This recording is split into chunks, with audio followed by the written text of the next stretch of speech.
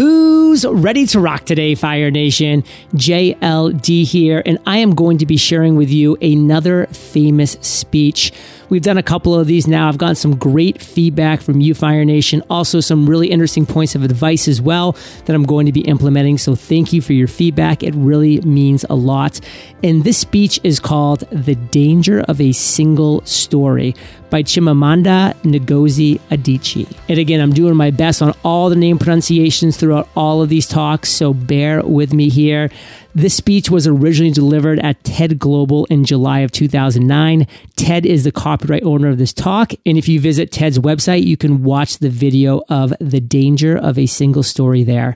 Hope you enjoy, and we'll dive in as soon as we get back from thanking our sponsor. It's time to start sleeping longer and deeper so you wake up refreshed and ready to take on the day. Get $150 off your purchase of The Pod by 8 Sleep when you visit 8sleep.com/fire today. That's EIGHT sleep.com/fire. The biggest needle mover in my business? Funnels. The software I use to build my funnels?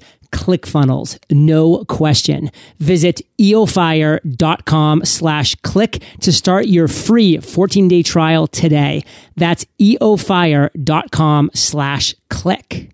All right, Fire Nation. Now let's kick it off with The Danger of a Single Story by Chimamanda Ngozi Adichie. I'm a storyteller, and I would like to tell you a few personal stories about what I like to call the danger of a single story. I grew up on a university campus in eastern Nigeria. My mother says I started reading at the age of 2, although I think 4 is probably closer to the truth. So I was an early reader, but what I read were British and American children's books. I was also an early writer, and when I began to write at about the age of 7, I wrote stories in pencil with crayon illustrations that my poor mother was obligated to read. I wrote exactly the kind of stories I was reading. All my characters were white and blue-eyed, and they played in the snow, they ate apples, and they talked a lot about the weather, how lovely it was that the sun had come out. Now, this despite the fact that I lived in Nigeria. I had never been outside of Nigeria. We didn't have snow, we ate mangoes, we never talked about the weather because there was no need to. My characters also drank a lot of ginger beer because the characters in the British books I read drank ginger beer. Never mind, I had no idea what ginger beer was, and for many years afterward, I would have a desperate desire to taste ginger beer, but that's another story. What this demonstrates, I think, is how impressionable and vulnerable we are in the face of a story, particularly as children, because all I had read were books in which the characters were foreign. I became convinced that books by their very nature had to have foreigners in them and had to be about things with which I could not personally identify. Now, things changed when I discovered African books. There weren't many of them available, and they weren't quite as easy to find as foreign books. But because of writers like Chinua Achebe and Kamara Lave, pronunciations probably not perfect, I went through a mental shift in my perception of literature. I realized that people like me, girls with skin the color of chocolate, whose kinky hair could not form ponytails, could also exist in literature. I started to write about things I recognized. Now, I loved those American British books I read. They stirred my imagination. They opened up new worlds to me. But the unintended consequence was that I did not know that people like me could exist in literature. So what the discovery of African writers did for me was this. It saved me from having a single story of what books are. I come from a conventional middle-class Nigerian family. My father was a professor, my mother was an administrator, and so we had, as was the norm, live-in domestic help who would often come from nearby rural villages. So the year I turned 8, we got a new houseboy. His name was Fidi. The only thing my mother told us about him was that his family was very poor. My mother sent yams and rice and our old clothes to his family. When I didn't finish my dinner, my mother would say, "Finish your food. Don't you know people like Fidi's family have nothing?" So I felt enormous pity for Fidi's family.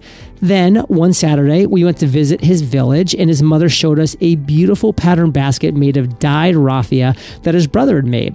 I was startled. It had not occurred to me that anybody in his family could actually make something. All I had heard about them was how poor they were, and it had become impossible for me to see them as anything else but poor. Their poverty was my single story of them. Years later, I thought about this when I left Nigeria to go to university in the United States. I was 19. My American roommate was shocked by me. She asked me where I had learned to speak English so well and was confused when I said that Nigeria happened to have English as its official language. She asked if she could listen to what she called my tribal music and was consequently very disappointed when I produced my tape of Mariah Carey. She assumed I did not know how to use a stove. What struck me was this. She had felt sorry for me even before she saw me. Her default position toward me as an African was a kind of patronizing, well-meaning pity. My roommate had a single story of Africa, a single story of catastrophe. In this single story, there was no possibility of Africans being similar to her in any way. No possibility of feelings more complex than pity. No possibility of a connection as human equals. I must say, before I went to the US, I didn't consciously identify as African. But in the US, whenever Africa came up, people turned to me. Never mind, I knew nothing about places like Namibia. But I did come to embrace this new identity, and in many ways I think of myself now as African. Although I still get quite irritable when Africa is referred to as a country, the most recent example being my otherwise wonderful flight from Lagos 2 days ago, in which there was an announcement on the Virgin flight about the charity work in India, Africa, and other countries. So, after I had spent some time in the US as an African, I began to understand my roommate's response to me.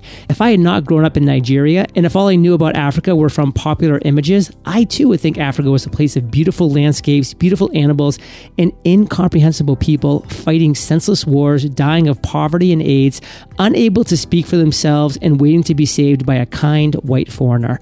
I would see Africans in the same way that I, as a child, had seen Faidi's family. This single story of Africa ultimately comes, I think, from Western literature.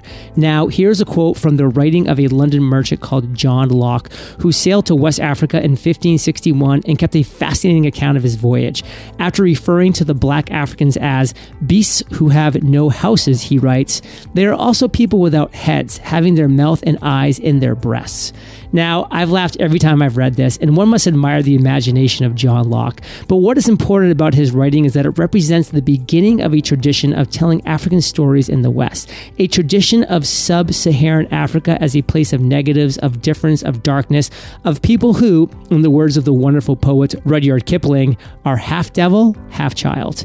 And so I began to realize that my American roommate must have, throughout her life, seen and heard different versions of this single story, as had a professor who once told me that my novel was not authentically African. Now, I was quite willing to contend that there were a number of things wrong with the novel, that it had failed in a number of places, but I had not quite imagined that it failed in achieving something called African authenticity. In fact, I did not know what African authenticity was. The professor told me that my characters were too much like him, an educated and middle-class man. My characters drove cars. They were not starving. Therefore, they were not authentically African. But I must quickly add that I too am just as guilty in the question of a single story. A few years ago, I visited Mexico from the U.S. The political climate in the U.S. at the time was tense. There were debates about immigration. And, as often happens in America, immigration became synonymous with Mexicans. There were endless stories of Mexicans as people who are fleeing the healthcare system, sneaking across the border, being arrested at the border, that sort of thing. I remember walking around my first day in Guadalajara, watching the people going to work, rolling up tortillas in the marketplace, smoking, laughing. I remember feeling slight surprise, and then I was overwhelmed with shame. I realized that I had become so immersed in the media coverage of Mexicans that they'd become one thing in my mind, the abject immigrants. I had bought into the single story of Mexicans, and I could not have been more ashamed of myself. Fire Nation, much more to come when we get back from thanking our sponsor. Fire Nation, a habit I take very seriously is sleep. It affects everything in your life, including your daily performance and your overall health. So if we know we need 8 hours of sleep, what can we do to make sure we're getting it? One of sleep's biggest problems is temperature. If you're too hot or too cold, that has an impact on your quality of sleep, and that's where The Pod by 8 Sleep comes in. The Pod by 8 Sleep is a high-tech bed designed specifically to help you achieve optimal sleep fitness. Developed by leading sleep researchers after tracking 45 million hours of sleep, the Pod combines dynamic temperature regulation and sleep tracking to enhance your rest and recovery. The Pod literally learns your sleep habits and adjusts the temperature automatically. It's time to start sleeping longer and deeper so you wake up refreshed and ready to take on the day. And right now you can try the Pod for 100 nights. If you don't love it, they'll refund your purchase and arrange a free pickup. Get $150 off your purchase when you visit 8sleep.com/fire today. That's EIGHT sleep.com/fire. The biggest needle mover in my business, funnels. They've allowed me to do so much, like deliver free courses to my audience, resulting in tens of thousands of leads. They've also helped me present live masterclasses to teach thousands of others of how to create and launch their own podcasts, and they've helped me generate millions of dollars in sales. But I couldn't have done any of it as effectively as I have without the right software to help. ClickFunnels. With ClickFunnels, you can build sales funnels without a programmer and without knowing any code. And these sales funnels walk your visitors through the sale in a way that maximizes your conversions and earnings. And the great thing about ClickFunnels is that it's not just your funnel building editor, it's also your shopping cart, your email autoresponder, your membership software, your affiliate management software, and so much more. Join over 90,000 entrepreneurs who are actively using ClickFunnels to easily get their products and their message out to the world. Visit eofire.com/click to start your free 14-day trial today. That's eofire.com/click. All right, Fire Nation, we're back. Let's dive on in. So that is how to create a single story. Show up people as one thing, as only one thing, over and over again, and that is what they become. It is impossible to talk about the single story without talking about power. There is a word, an Igbo word, that I think about whenever I think about the power structures of the world, and it is Nakali. It's a noun that loosely translates to be greater than another. Like our economic and political worlds, stories too are defined by the principle of Nakali. How they are told, who tells them, when they're told, how many stories are told, it's really dependent on power. Power is the ability not just to tell the story of another person, but to make it the definitive story of that person. The Palestinian poet Mourid Barghouti, again, pronunciation, writes that if you want to dispossess a people, the simplest way to do it is to tell their story and to start with secondly. Start the story with the arrows of the Native Americans, not with the arrival of the British, and you have an entirely different story. Start the story with the failure of the African state and not with the colonial creation of the African state, and you have an entirely different story. I recently spoke at a university where a student told me that it was such a shame that Nigerian men were physical abusers like the father character in my novel. I told him I had just read a novel called American Psycho, and it was such a shame that young Americans were serial murderers. Now, obviously, I said this in a fit of mild irritation, but it would never have occurred to me to think that just because I had read a novel in which a character was a serial killer, that he was somehow representative of all Americans. That is not because I'm a better person than that student, but because of America's cultural and economic power. I had many stories of America. I had read Tyler and Updike and Steinbeck and Gateskill. I did not have a single story of America. When I learned some years ago that writers were expected to have really unhappy childhoods to be successful, I began to think about how I could invent horrible things my parents had done to me. But the truth is, I had a very happy childhood, full of laughter and love in a very close-knit family. But I also had grandfathers who died in refugee camps. My cousin Pole died because he could not get adequate health care. One of my closest friends, Okoloma, died in a plane crash because our fire trucks did not have water. I grew up under repressive military governments that devalued education so that sometimes my parents were not paid their salaries. And so as a child, I saw jam disappear from our breakfast table, then margarine disappeared, and then bread became too expensive, then milk became rationed, and most of all, a kind of normalized political fear invaded our lives. All of these stories make me who I am, but to insist on only these negative stories is to flatten my experience and to overlook the many other stories that formed me. The single story creates stereotypes, and the problem with stereotypes is not that they are untrue, but that they are incomplete. They make one story become the only story. Of course, Africa is a continent full of catastrophes. There are immense ones, such as the horrific rapes in Congo, and depressing ones, such as the fact that 5,000 people apply for one job vacancy in Nigeria. But there are other stories that are not about catastrophe, and it is very important, it is just as important to talk about them. I've always felt that it's impossible to engage properly with a place or a person without engaging in all of the stories of that place and that person. The consequence of a single story is it robs people of dignity. It makes our recognition of our equal humanity difficult. It emphasizes how we are different rather than how we are similar.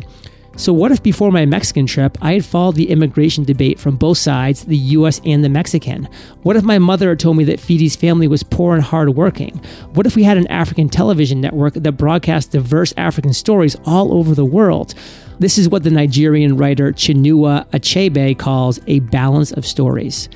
What if my roommate knew about my Nigerian publisher, Mutar Bakare, a remarkable man who left his job in a bank to follow his dream and start a publishing house? Now, the conventional wisdom was that Nigerians don't read literature. He disagreed. He felt that people who could read would read if you made literature affordable and available to them. Shortly after he published my first novel, I went to a TV station in Lagos to do an interview, and a woman who worked there as a messenger came up to me and said, "I really liked your novel. I didn't like the ending. Now you must write a sequel, and this is what will happen." She went on to tell me what to write in the sequel. I was not only charmed, I was very moved. Here was a woman, part of the ordinary masses of Nigerians who were not supposed to be readers. She had not only read the book, but she had taken ownership of it and felt justified in telling me what to write in the sequel. Now, what if my roommate knew about my friend Funmi Iyanda, a fearless woman who hosts a TV show in Lagos and is determined to tell stories of what we prefer to forget? What if my roommate knew about the heart procedure that was performed in the Lagos hospital last week? What if my roommate knew about the contemporary Nigerian music, talented people singing in English and Pidgin, and Igbo and Yoruba and Iho, mixing influences from Jay-Z to Fela to Bob Marley and their grandfathers? What if my roommate knew about the female lawyer who recently went to court in Nigeria to challenge a ridiculous law that required women to get their husband's consent before renewing their passports? What if my roommate knew about Nollywood, full of innovative people making films despite great technical odds, films so popular that they are really the best example of Nigerians consuming what they produce? What if my roommate knew about the wonderfully ambitious hair braider who just started her own business selling hair extensions, or about the millions of other Nigerians who start businesses and sometimes fail, but continue to nurse ambition? Every time I'm home, I'm confronted by the usual sources of irritation for most Nigerians. Our failed infrastructure, our failed government, but also by the incredible resilience of people who thrive despite the government rather than because of it. I teach writing workshops in Lagos every summer, and it is amazing to me how many people apply and how many people are eager to write and to tell stories. My Nigerian publisher and I have started a nonprofit called Farafina Trust, and we have big dreams of building libraries and refurbishing libraries that already exist and providing books for state schools that don't have anything in their libraries, and also of organizing lots and lots of workshops and reading and writing for all the people who are eager to tell our many stories. Stories matter. Many stories matter. Stories have been used to dispossess and to malign, but stories can also be used to empower and humanize. Stories can break the dignity of a people, but stories can also repair that broken dignity. The American writer Alice Walker wrote about her Southern relatives who had moved to the North. She introduced them to a book about the Southern life that they had left behind. They sat around, reading the book themselves, listening to me read the book, and a kind of paradise was regained. I would like to end with this thought, that when we reject the single story, when we realize that there is never a single story about any place, we regain a kind of paradise. Thank you. Fire Nation, I hope you enjoyed The Danger of a Single Story by Chimamanda Ngozi Adichie. And again, this speech was originally delivered by TEDGlobal in July of 2009. TED is a copyright owner of this talk, and you can find the original video by going to TED's website and Googling The Danger of a Single Story. I hope you enjoyed Fire Nation, and I'll catch you on the flip side. It's time to start sleeping longer and deeper so you wake up refreshed and ready to take on the day. Get $150 off your purchase of The Pod by 8 Sleep when you visit 8sleep.com/fire today.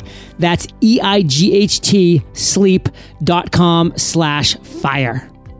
The biggest needle mover in my business, funnels. The software I use to build my funnels, ClickFunnels, no question. Visit eofire.com/click to start your free 14-day trial today. That's eofire.com/click.